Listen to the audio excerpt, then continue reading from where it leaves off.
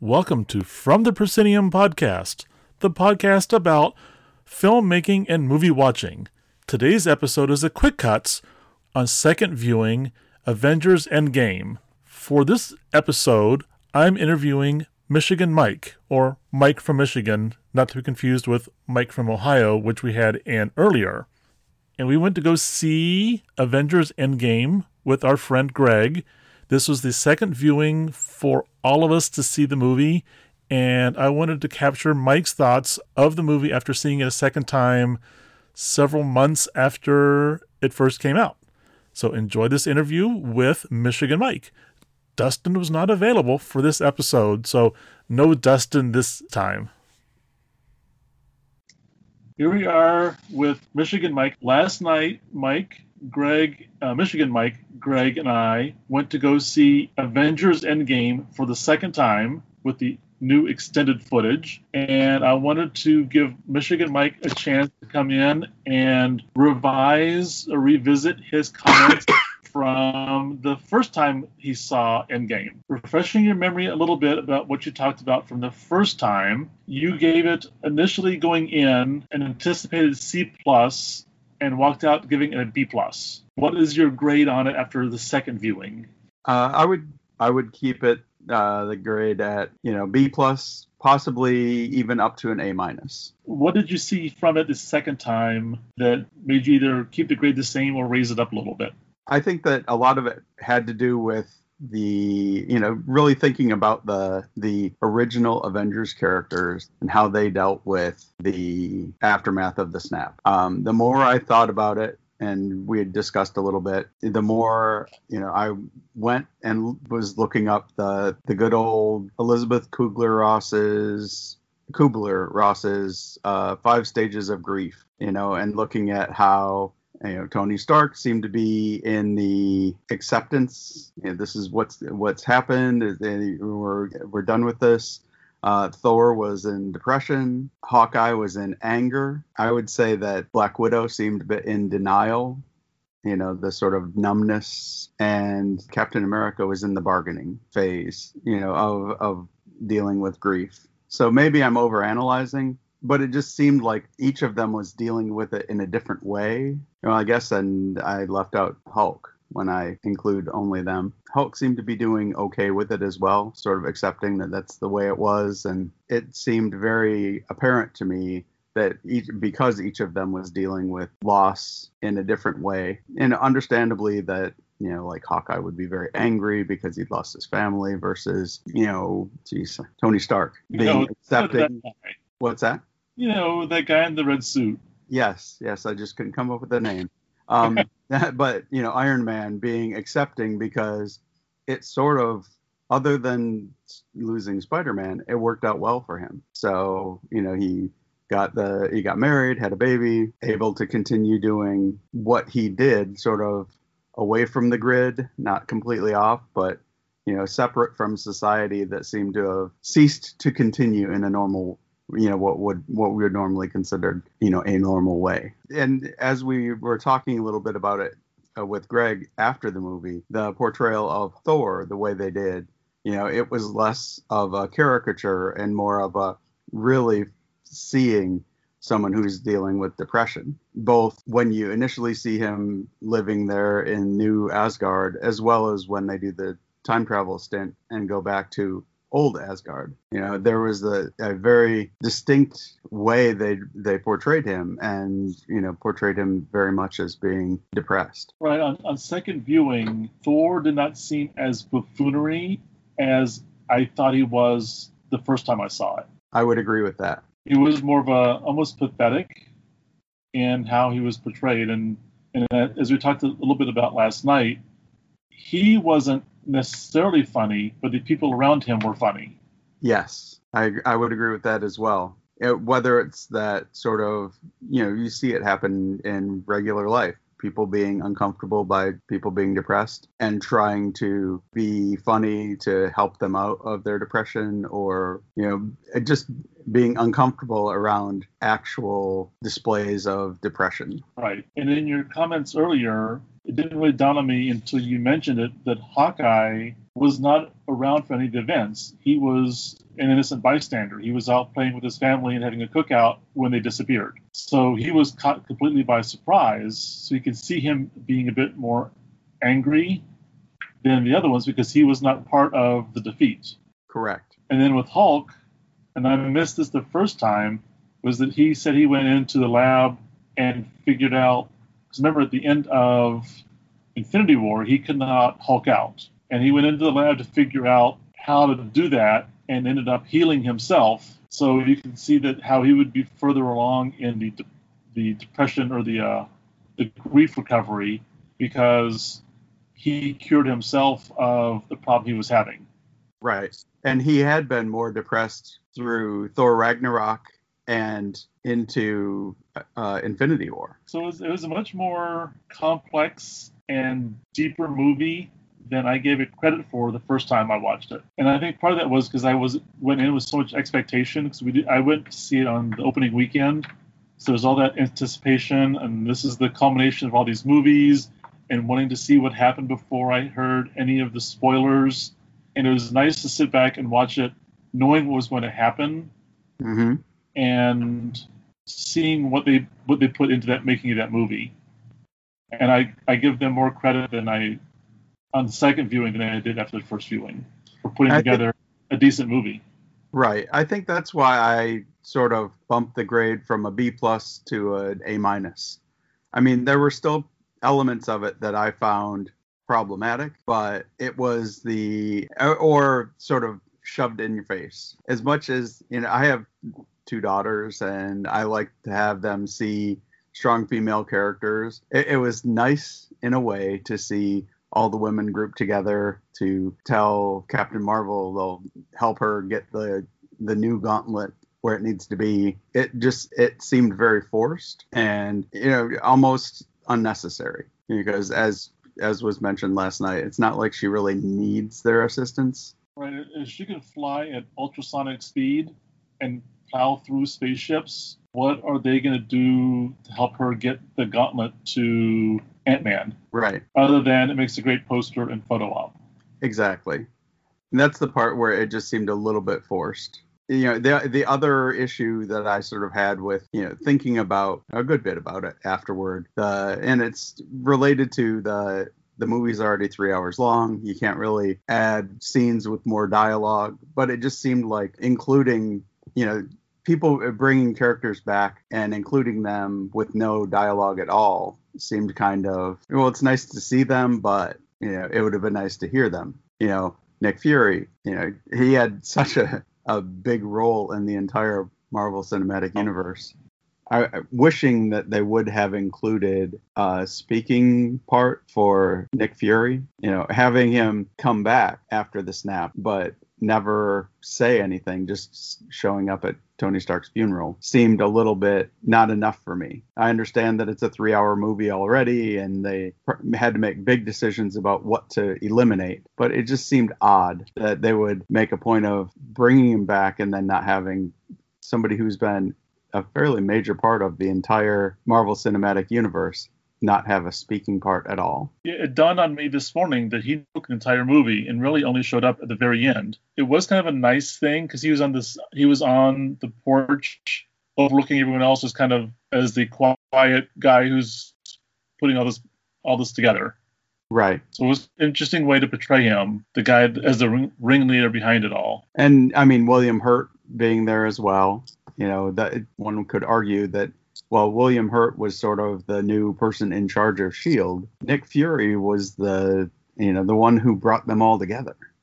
And right.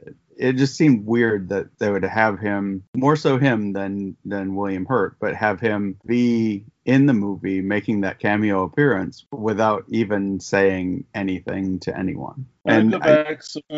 Go back because Greg wasn't able to join us for this, but he did send me a few of his notes. His grade for the movie went from great to just good after watching it the second time. He said largely due to the emotional moments no longer being a pleasant surprise, but merely pleasant, which I thought was interesting because his grade went down, yours went up, and I think mine's going to go up a little bit as well from watching it the second time. I wonder, I mean, to me, it went from being, it was, decent to being what I consider to be good. Not great. I think that a big part of my grade is a result of, it seemed, especially in that third, the big battle sequence, having so much going on with so many characters and not really seeing thought put into it.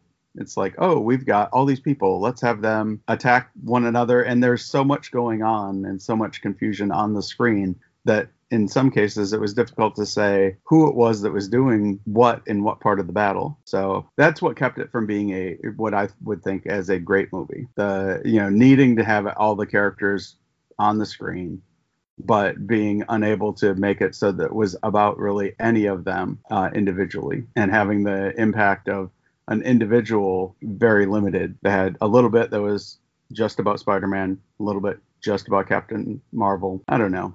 Maybe I'm overthinking it. Yeah, the battle scene did feel a bit forced, kind of, sort of, in that it felt like it was staged for moments. Yes. So that, Spider-Man and Iron Man end up being next to each other. They come out of battle, and then there's a 2 to 3 minute gap where they can sit there and talk to each other. And that happened throughout the whole battle. It's like, rather than, you have two armies with thousands on each side going through this hand-to-hand combat, but they could still, each of them could find time to go off the side and let's just have a little conversation here and have some tea. Star-Lord got to do that with Gamora. He comes out of a hand-to-hand battle, and then he sees her, and they had complete nothing going on around them for a few minutes while he thinks he sees the love of his life again. Right. Yeah, like I said, it felt like the battle's a bit convenient for everyone. Right. Seeing it the second time, it made me think in my head as we were watching when the big initial showdown comes with Thor, Captain America, and Iron Man versus Thanos. It could have used like a music from a Sergio Leone Western. It was like the big face-off, and could have been. That's one thing Dustin has pointed out in the past, is the soundtrack for the Marvel movies is not very memorable. Like you watch Jurassic Park, the John Williams score is as vital to the movie as the action. Yes. And I don't remember any of the music in that movie at all. And like you said, during that confrontational, when Thanos is just sitting there waiting for them to show up, there could have been something going on, a musical cue. Maybe there was. It was invisible to me. I don't recall if there was. The sequence of that scene made me think of, an old Western. Yes. And whether it was, The Good, the Bad, and the Ugly, or, even like High Noon. That was their High Noon, their Gary Cooper moment, going up. Like you said, there may have been a musical cue there, but I just didn't hear it. One of the selling points to see it again was for the extra footage, the extra 6 minutes they added. And it was nice that it wasn't anything that really affected the story. But what did you think of the extra footage they threw on at the end for us? I thought that it was nice to hear Stan Lee actually talking about being part of it. That it made it more personal, more about how all he had wanted to, he even said all he'd wanted to do is pay his rent. So he made these characters, wrote these stories, and to be among them, living, breathing versions of those characters made it very special to him. And that sort of, as they're ending this first phase of the Marvel Cinematic Universe, brought it to a nice conclusion, I thought. Yes, I think it was nice hearing him, and him being as appreciative of them doing it as they were of him creating it. Yes. He was as starstruck being among them as they were around him. That was the more touching part than the elements that had been sort of more emotionally touching in the first view of the movie. Scott Lang with his daughter, all the scenes with little Morgan Stark, even the fight between Hawkeye and Black Widow over who was going to die in order to get the Soul Stone. They seemed much more emotionally intense the first time than the second. Having that full wrap with the words of their creator made it a little more, it provided closure, on that first segment or first whatever phase of the Marvel Cinematic Universe. don't think they needed to show us the outtakes of the Hulk scene, though. Yeah, that did seem a little unnecessary. I was fine with it being the unfinished graphics. I mean, because Hulk was pretty much a real cartoon character in the unfinished scene. But I don't know why they thought it was such a beautiful scene that they wanted to include in the movie but had to cut out, because I felt it was a throwaway scene. And that's why it hit the cutting room floor. I was expecting something other than that when it was the actor who was on the bullhorn. That was funny. Yes, I mean, and perhaps that's why they decided to include that, was because of that. Seeing him there. Yeah, I could have gone the rest of my life not seeing that scene and not missed it. So overall, you were happy with going and seeing it a second time? Yeah, I would say I was happy. Were you planning on buying the Blu-ray or DVD when it came out? I plan on having it, and part of that is I know that my wife and kids will enjoy seeing it. My younger daughter has issues with the volume in movie theaters sometimes, so being able to watch it at home and control that volume so it doesn't feel like the sound is coming through her chest will make it so she'll be willing to watch it with me. But she's the big fan of the Marvel superhero movies, so I think she will enjoy it. Although she asked me about it, so I gave her a rundown in general of what happened, and I couldn't avoid giving a spoiler. She was a little upset that Black Widow died because Black Widow is her favorite character. That being said, she has become a big fan of Captain Marvel as well, so hopefully as we move forward into the next round of movies, she'll be able to continue to enjoy them, even though Black Widow, well, other than in her own movie, isn't part of the series of movies that are coming about. Are we going to go see Spider-Man? That's supposed to be the end of this phase. Oh, I thought that was the beginning of the next phase. No, that's the end of this phase. Oh. At least according to the Marvel guy. Oh, I mean, I plan on going and seeing it. That's interesting. Because I was thinking that it was a beginning of the next phase due to I read an article about it already, which probably I shouldn't have. But it talks about the introduction of Mysterio, the implications of Endgame. And that's all I can say without giving spoilers. Because Mysterio is the Gyllenhaal character, right? Correct. And they did add him in to the screening last night. His character was not in the first version of Endgame. Correct. Well, there was no after credit sequence. But now they've added one. It will be interesting. We'll have to get together and chat sometime after we get a chance to watch Spider-Man to see what we have to say. Yes. I'm hoping to get the girls to go to see that one. They seem to like Spider-Man, so. He is popular with the younger crowd. Yes. They both like Zendaya from when she appeared in The Greatest Showman. So they recognize her from outside of the Marvel Cinematic movies. Yes. Anything else you have to say about Endgame? No. I think that what I've already said sort of sums up my thoughts. I liked it. Seeing it a second time made me like it a bit more. I still had some issues with it, but overall, I enjoyed it. It was a good movie, but not a great movie. But no, I'm looking forward to seeing where they take the characters that already exist and seeing what new characters they bring in. I think it has the potential to be, very entertaining. And, you can almost foresee future conflict between Bucky and Sam, because Sam is the new Captain America. And I like the way they've left it, allowing some of the originals to make their way out and leaving room for growth of the characters that are continuing on. Thank you, Mike. Oh, you're welcome.